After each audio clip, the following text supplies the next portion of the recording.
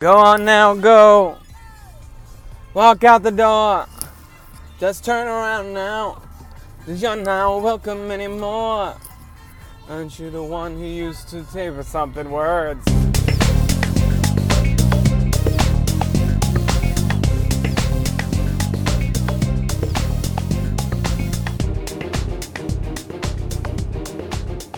Welcome to the Crooked Table Podcast. This is Rob.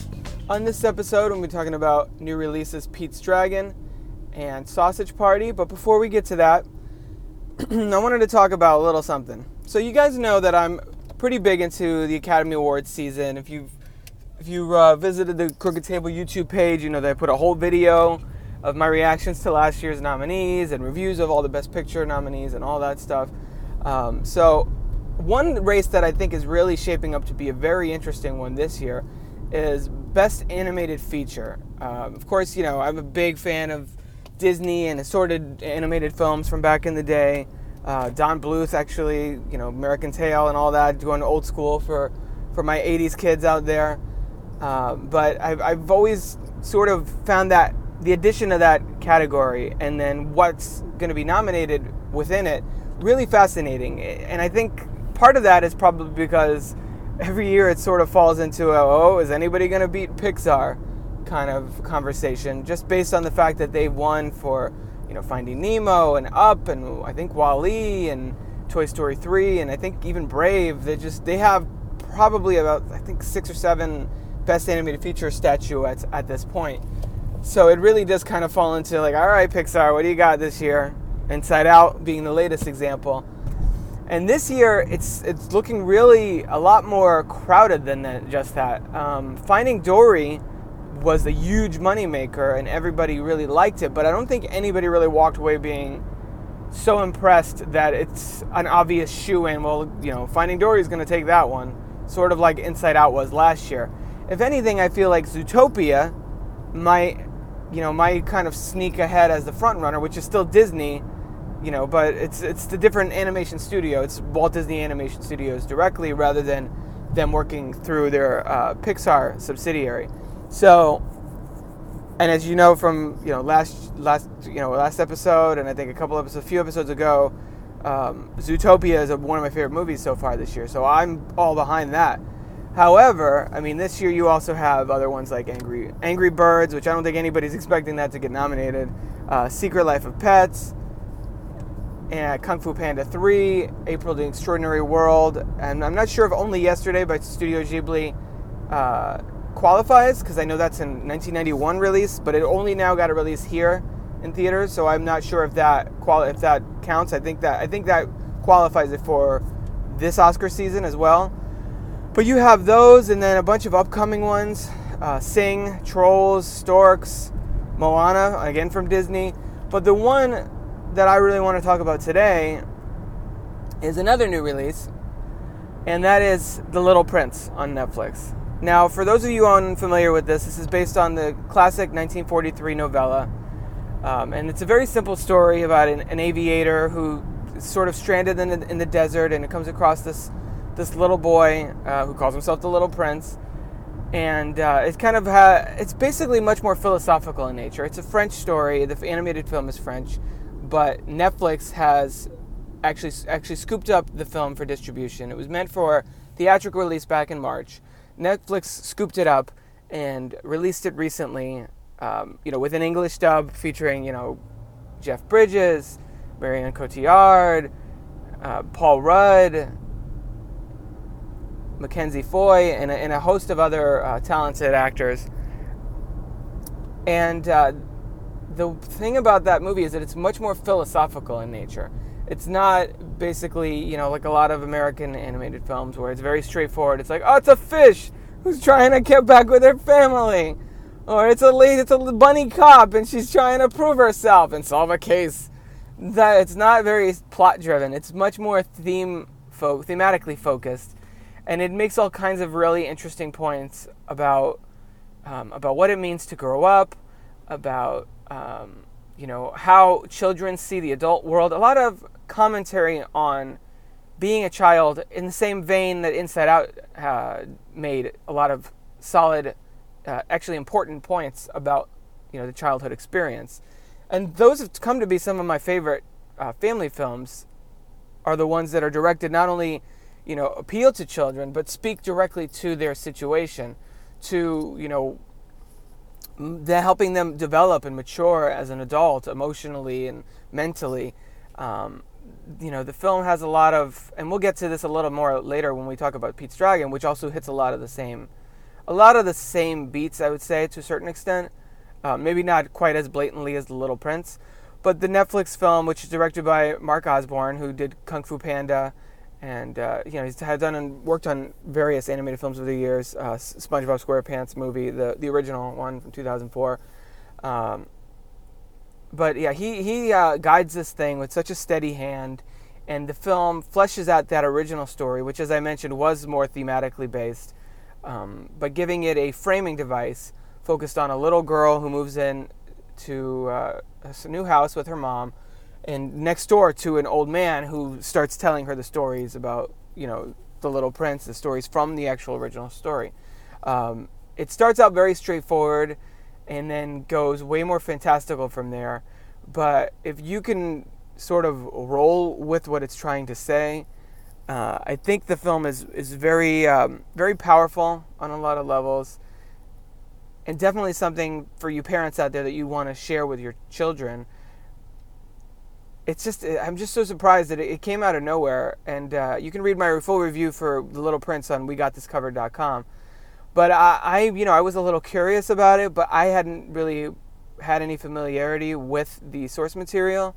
So I wasn't necessarily going into this, with a checklist of, they need to touch all these bases and make sure they make all these points, because that's what the book did.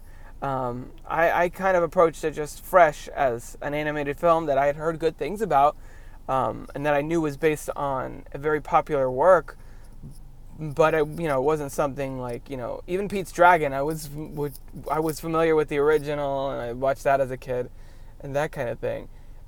But the film had such a unique take on the book, as well as the framing device. And the animation style is really strong. I mean, it looks unlike any other film that I've seen recently, in the last few years, I would say. And part of that is because of the combination of stop motion and computer animation.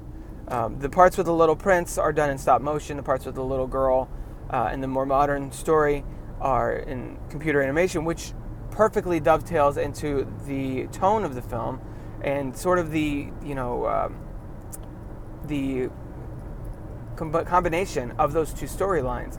Stop motion already does feel sort of not outdated, but sort of nostalgic, sort of like a throwback style of animation that most companies have moved right past, with the exception being Leica. I'm still trying to figure out what's the right way to pronounce that. The people that did Coraline and are doing the Kubo and the Two Strings, which is coming out next week, which I'll be talking about next week. But yeah, taking that older style of animation that, you can watch Rudolph the Red-Nosed Reindeer, the special from the 60s, and it uses similar style of animation. I mean, granted, way less sophisticated than what they have now. But yeah, the stop motion really sort of puts you in that mindset of, this is a fairy tale, this is sort of a story out of time, and kind of makes that division between the two stories really clear. It reminded me a little bit, actually, in Harry Potter and the Deathly Hallows Part 1, where they have that animated sequence telling the story of the Deathly Hallows and the three I forget if it's the three princes, the three kings, whatever they are, in that story. But the modern spin on an old story, and the way that they combine the two animation styles to really convey the themes and message of the original book are really impressive. So if you have small children, or even if you don't have children at all, and you're at least moderately interested in animation or powerful storytelling or anything like that, I would definitely check it out. I will caution you though, for little kids, it's probably a little slower and quieter than they're used to. I mean, Jesus, if things like Angry Birds are sort of the benchmark for the kind of animated films that today's kids are used to, this will definitely feel much slower, and little kids might not really appreciate the depth and the profound nature of the story itself. So I would lean a little more towards the older set, not based on content, just based on I think they would enjoy it more. So I'd probably say best for older kids and adults who can reflect on their childhood and sort of maybe refresh their perspective on things a little bit. That's The Little Prince, currently streaming on Netflix. And as I said, you can read my full review on WeGotThisCovered.com. Highly recommended. Both the review, obviously, and the film, but definitely check it out and let me know what you guys think. So moving on to the latest Disney live-action remake, Pete's Dragon. All right, so Pete's Dragon is the remake of the 1977 Disney live-action film about a little boy and his friendship with a then hand-drawn animated dragon named Elliot. The new version by co-writer-director David Lowery kind of reimagines the story about of the titular little boy named Pete. Sort of a feral child. He's sort of living out in the woods, very akin to the Jungle Book in some ways, which just bad timing, I guess, that Pete's Dragon and Jungle Book end up hitting theaters within a few months of each other. But he lives in the woods, and Elliot basically helps him out and helps him to survive. And then this film chronicles the story of when Pete ends up crossing over into being discovered by a group of adults and crossing over into the human world and sort of reacclimating to that and kind of reconciling his newfound family with his friendship with Elliot. And in the way that the film chronicles the main character's kind of transition and entrance into the world proper, it does have a lot of similarities to Room, the Oscar winner from last year. Obviously, this is a Disney movie, so it's not nearly as harrowing or emotionally draining as that film was. But it has a lot of sort of psychological similarities and sort of touches base on sort of the overwhelming nature of what it would be like if you've been living your life one way, cut off from human contact essentially, or very limited human contact, as the case was in Room, and then all of a sudden realizing, oh wait, there's this whole other world out there. How does this work? Where do I fit in? And I feel like Lowery really really sort of uses the story of Pete's Dragon to explore much deeper themes with regard to, growing up in that way, and it's in a coming-of-age story, and also, with the dragon as the main plot device, really sort of uses Elliot's existence to sort of parlay into a bigger concept of, magic and where its place is in real life, and appreciating nature and protecting it. And one of the main characters in the film, played by Bryce Dallas Howard, is sort of a, she's basically like a ranger of sorts, protecting this piece of woods, to keep it preserved and all that. And that sort of embodies the message and I guess main concept behind this film. Howard really brings so much warmth to her character. She's really sort of the motherly figure to young Pete, which played by Oaks Fagley. Need to make sure to mention that because he is really, really strong in this film, and I believe this is his first leading role in a major motion picture, and he has really fine support. He actually really carries the film really well, but because Pete is very quiet and passive for the most part, he doesn't really have a lot to say because he's still just taking all this experience in. So it leaves a lot of the dialogue to Howard, to Wes Bentley playing her husband, to Una, I think her name is Una, I'm going to say Una Lawrence, the little girl who was earlier in Bad Moms, this year, and then I believe last year was in Southpaw, and she was really good in all of those. So I'm really enjoying her work on screen thus far, and it's going to be interesting to see where her career takes her in the future. But you also have Robert Redford and Carl Urban, just a great cast across the board.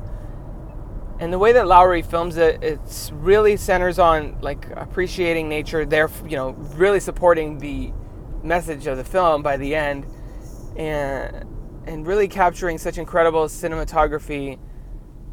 Basically fitting. What's interesting about this movie is that to me it's both old-fashioned in the way its story is told. It's a much slower pace than today's kids' films. But I think to great effect, because it leaves a lot of room for the characters to naturally interact, for them to have their emotional moments, for the audience to really connect to them across the board. With a couple exceptions. I'd say the villain of the film, and I won't really get into who that is a little underdeveloped, but I mean, it's not really his story, and you sort of get what his motivation is without really needing to explicate on it very much. But it's very old-fashioned in storytelling, and I mean that in a good way. In a classic Disney family film sense, it has that timeless feel to it, where it feels like it could have come out when the original movie came out. In fact, the setting in this film is a little unclear, almost like they're going for a period setting without really even saying that they're going for a period setting. There's nothing like X-Men Apocalypse where they're like, oh man, let's look at this 80s music, or let's go see Return of the Jedi in theaters. None of that stuff, but it does sort of seamlessly adopt a period setting that makes the film sort of exist in a world of its own, which I think the best family films, especially films that have fantastical elements to them, I think they worked really well for them. And I think this film really does tie back to the Amblin Entertainment era. It really does feel like in the spirit of films like E.T. the Extraterrestrial, but it also has the modern technology that we have now with the CG of the dragon, which is really well done. He's very endearing, and I feel like, audiences are going to have the same kind of reaction to the friendship he has with Pete that they do with, the two main characters in the How to Train Your Dragon series. In fact, this film's approach to that friendship really did remind me of the boy and his dog style that DreamWorks uses for those films. Some people have said that the film is very sappy and, to the point where you're like, yeah, okay, we get it. This is emotional. This is a tender moment, whatever, move on. I don't know, maybe I'm just a softie, or maybe the fact that I went into this film with it's kind of non-existent expectations, I guess. I saw the first one growing up, on and off, was here and there. I saw it. It wasn't like one of my favorites, but I was familiar with it. Not enough where I can detail the entire plot to you right now, but I remember the general concept. I remember there was a song called "Candle in the Water." I remember that Mickey Rooney's in it, and I remember the dragon himself. So there's a vague history with the movie that I think lends itself to reimagining and sort of taking what was there initially and making it better. And I feel like this is the rare remake that actually improves upon the original. I don't really think anybody, not that many people at least. Watch, I said I don't think anybody, and then somebody will tweet at me and be like, Pete's Dragon was my life! But I don't think it's one of the more cherished films in Disney's archive. It's just sort of faded off a little bit, and the main thing people remember is that there was an animated dragon in it. So the new version actually adds a lot more gravitas to the main story, and improves upon the effects while still keeping the same spirit of the films of the late 70s, early 80s that were designed to sort of bridge the gap between reality kind of being confronted by supernatural and fantastical elements, whether that's aliens, whether that's monsters, or in this case dragons. But I think it really works, and I just did a feature for we got this covered, which I guess I've been doing a lot of writing for. It feels like I mentioned that with Little Prince as well. I just did a feature for them on, Disney's live action remakes ranked, and I put Pete's Dragon, no spoilers, but I put it pretty high. So I definitely check that out and see what you think. How many of these Disney live action remakes, and by that I mean Disney's remakes of their own live action movies. I know they're doing a lot of the animated films sort of, repurposed as live action, with The Jungle Book, as I mentioned earlier, with Cinderella from last year, Beauty and the Beast next year. And they've been doing like one of those a year, roughly. I wouldn't be surprised if that starts ramping up since they're doing so well. But I mean, at least for me, Pete's Dragon is actually better than The Jungle Book. And for this emotional softie, it's a 4.5 out of 5. And I don't know, it's just sentimental in the very best way. And I feel like families that go into it expecting just a nice, wholesome, simple but powerful story about man's interaction with nature, and just kind of coming into the world for a young boy and sort of finding a home, because that's really what the film is about. So that's Pete's Dragon. It's now in theaters. Highly recommended for me. Definitely check it out and let me know what you think. So we're going to move on over to a review of a very non-family friendly film. This is being the animated comedy Sausage Party, from Seth Rogen and his writing partner Evan Goldberg. So let's shift over and see what Rob thought of that. Okay, so I just saw Sausage Party. Now, going into this movie, I had heard a lot of really positive things on Twitter and social media, mostly following its screening at Comic-Con. And so, being a fan of most of Seth Rogen's previous films, I was sort of building up a lot of anticipation for the film. And I gotta say, a lot of it was funny, and I see what they were trying to do. It actually had a lot more levels to it, I guess, than I was expecting.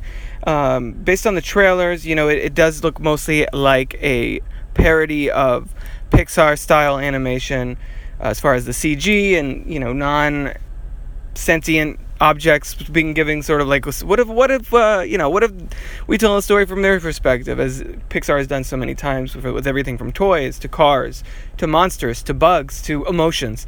So Sausage Party does sort of work as a parody of that kind of filmmaking. And there was a lot of humor in it that I found, there was just basically like, a lot of it was lowest common denominator kind of like puns, as far as someone being like, spill the beans, and then there's a can of beans sitting in the corner, and the guy's like, I'm not talking to you, that kind of thing. They basically wring all the humor out of that they can. And what's funny about this film is that there's a lot of subtext involved that I think you could read into it.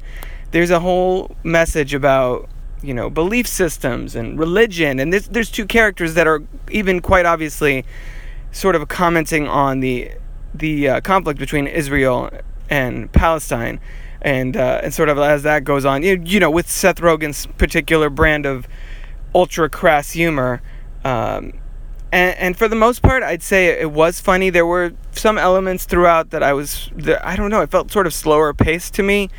And some of the jokes just felt a little cheap, and not cheap as in, rude or like dirty, because I kind of was obviously expecting that going in. Just sort of obvious and not necessarily with a lot of forethought put into them. I don't know, I'm not sure if it's because the expectations I had going in for it maybe elevated what I was expecting or what, but there was a lot about the film that I didn't particularly care for. Just the way that the film, how do I want to phrase this? The way that the film just takes advantage of shock value for the sake of being shocking, especially towards the end. There's an extended sex scene that is probably the most over-the-top, ridiculous one we've gotten on screen since Team America World Police.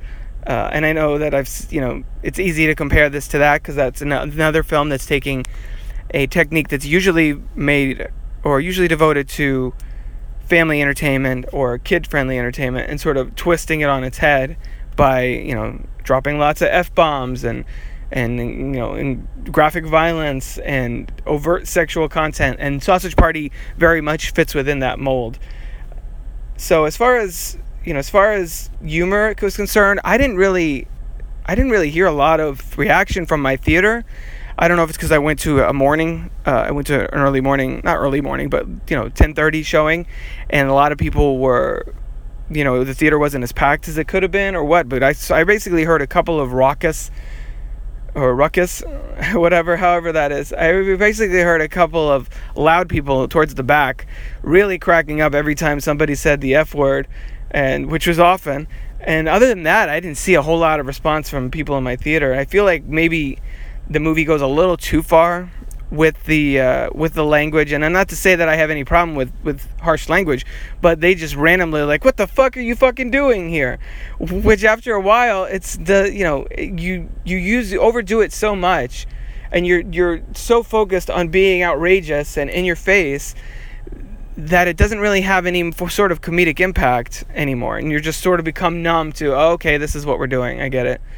And the film really embraces plays on words and kind of riffing on stereotypes, where you have like bottles of soy sauce and they have Asian, very stereotypical like Chinese or Asian accents, and you have the Mexican actress Salma Hayek playing a taco, and you have like a whole group of gay characters that are literally fruits in the film. Things like that. There's a lot of that going on, and some of it works and some of it doesn't, but for me it felt very much of a mixed bag, more so than I was anticipating it to be. As I said, I'm a fan of Seth Rogen's for the most part, and I was really wanting this film to be great, and it ended up just being okay, just being decent. I haven't decided exactly where I'm going to rate this as far as, out of 5, probably leaning towards between 3 and 3.5. Not, again, which is usually for me, it's not super blown away, but it's also not, I didn't walk out and be like, what a waste of my time. It was just kind of right in the middle, I will say Seth Rogen's voice acting was really on point. Kristen Wiig was great in it, and actually Michael Cera as another one of the sausages in the same package as Frank, the main character voiced by Seth Rogen. But if you saw the trailers for this and it seemed interesting and you're kind of intrigued with the premise, I would go ahead and check it out. I wouldn't say this is something you need to necessarily run out and see in theaters, because, the animation isn't like so gorgeous that you're going to miss out on a really memorable theatrical experience like you would with something like Finding Dory, or I'm assuming, haven't seen it yet, Kubo and the Two Strings, or some of these other animated films that are more visually striking.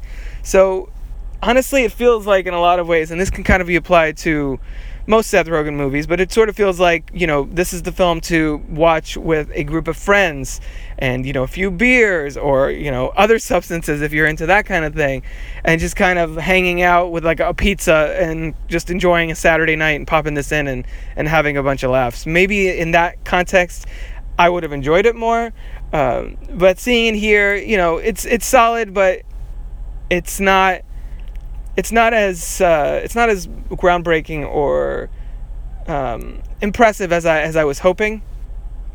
So mild recommendation for me. But as far as animated films this year, it's definitely not on the higher end. I'd still put Zootopia, The Little Prince, Finding Dory, all above this. But if you're looking for an R-rated animated comedy, there have been very few lately. They've been kind of in short supply. In fact, I think this is the first CG animated R-rated film.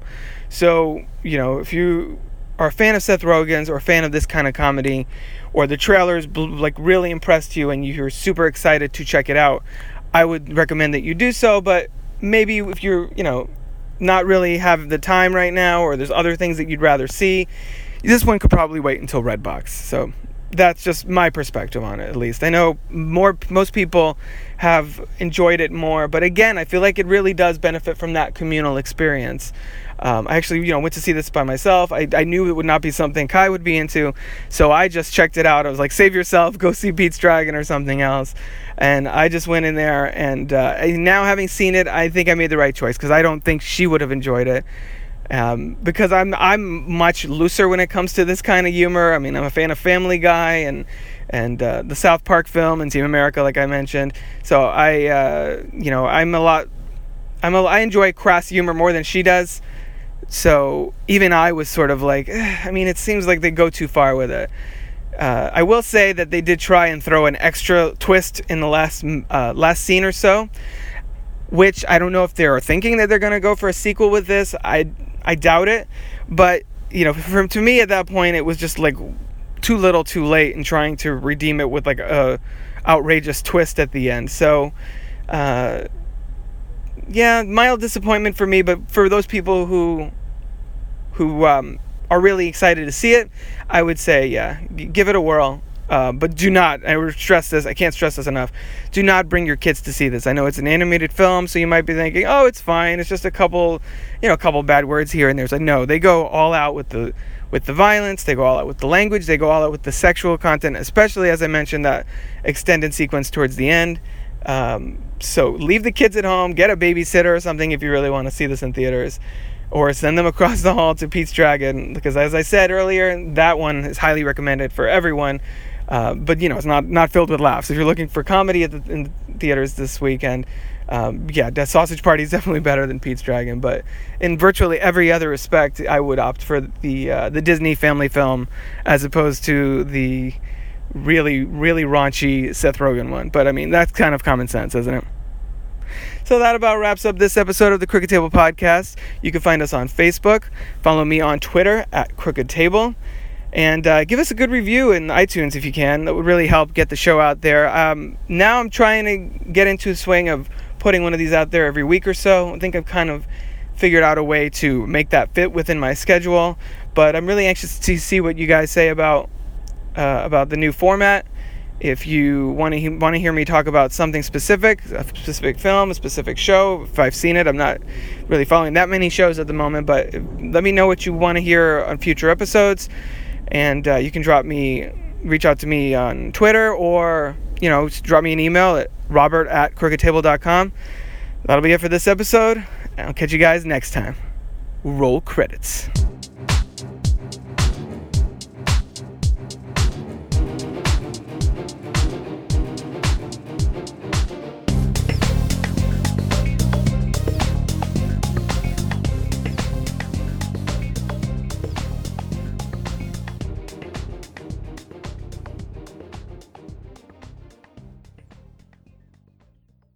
This has been a production of CrookedTable.com.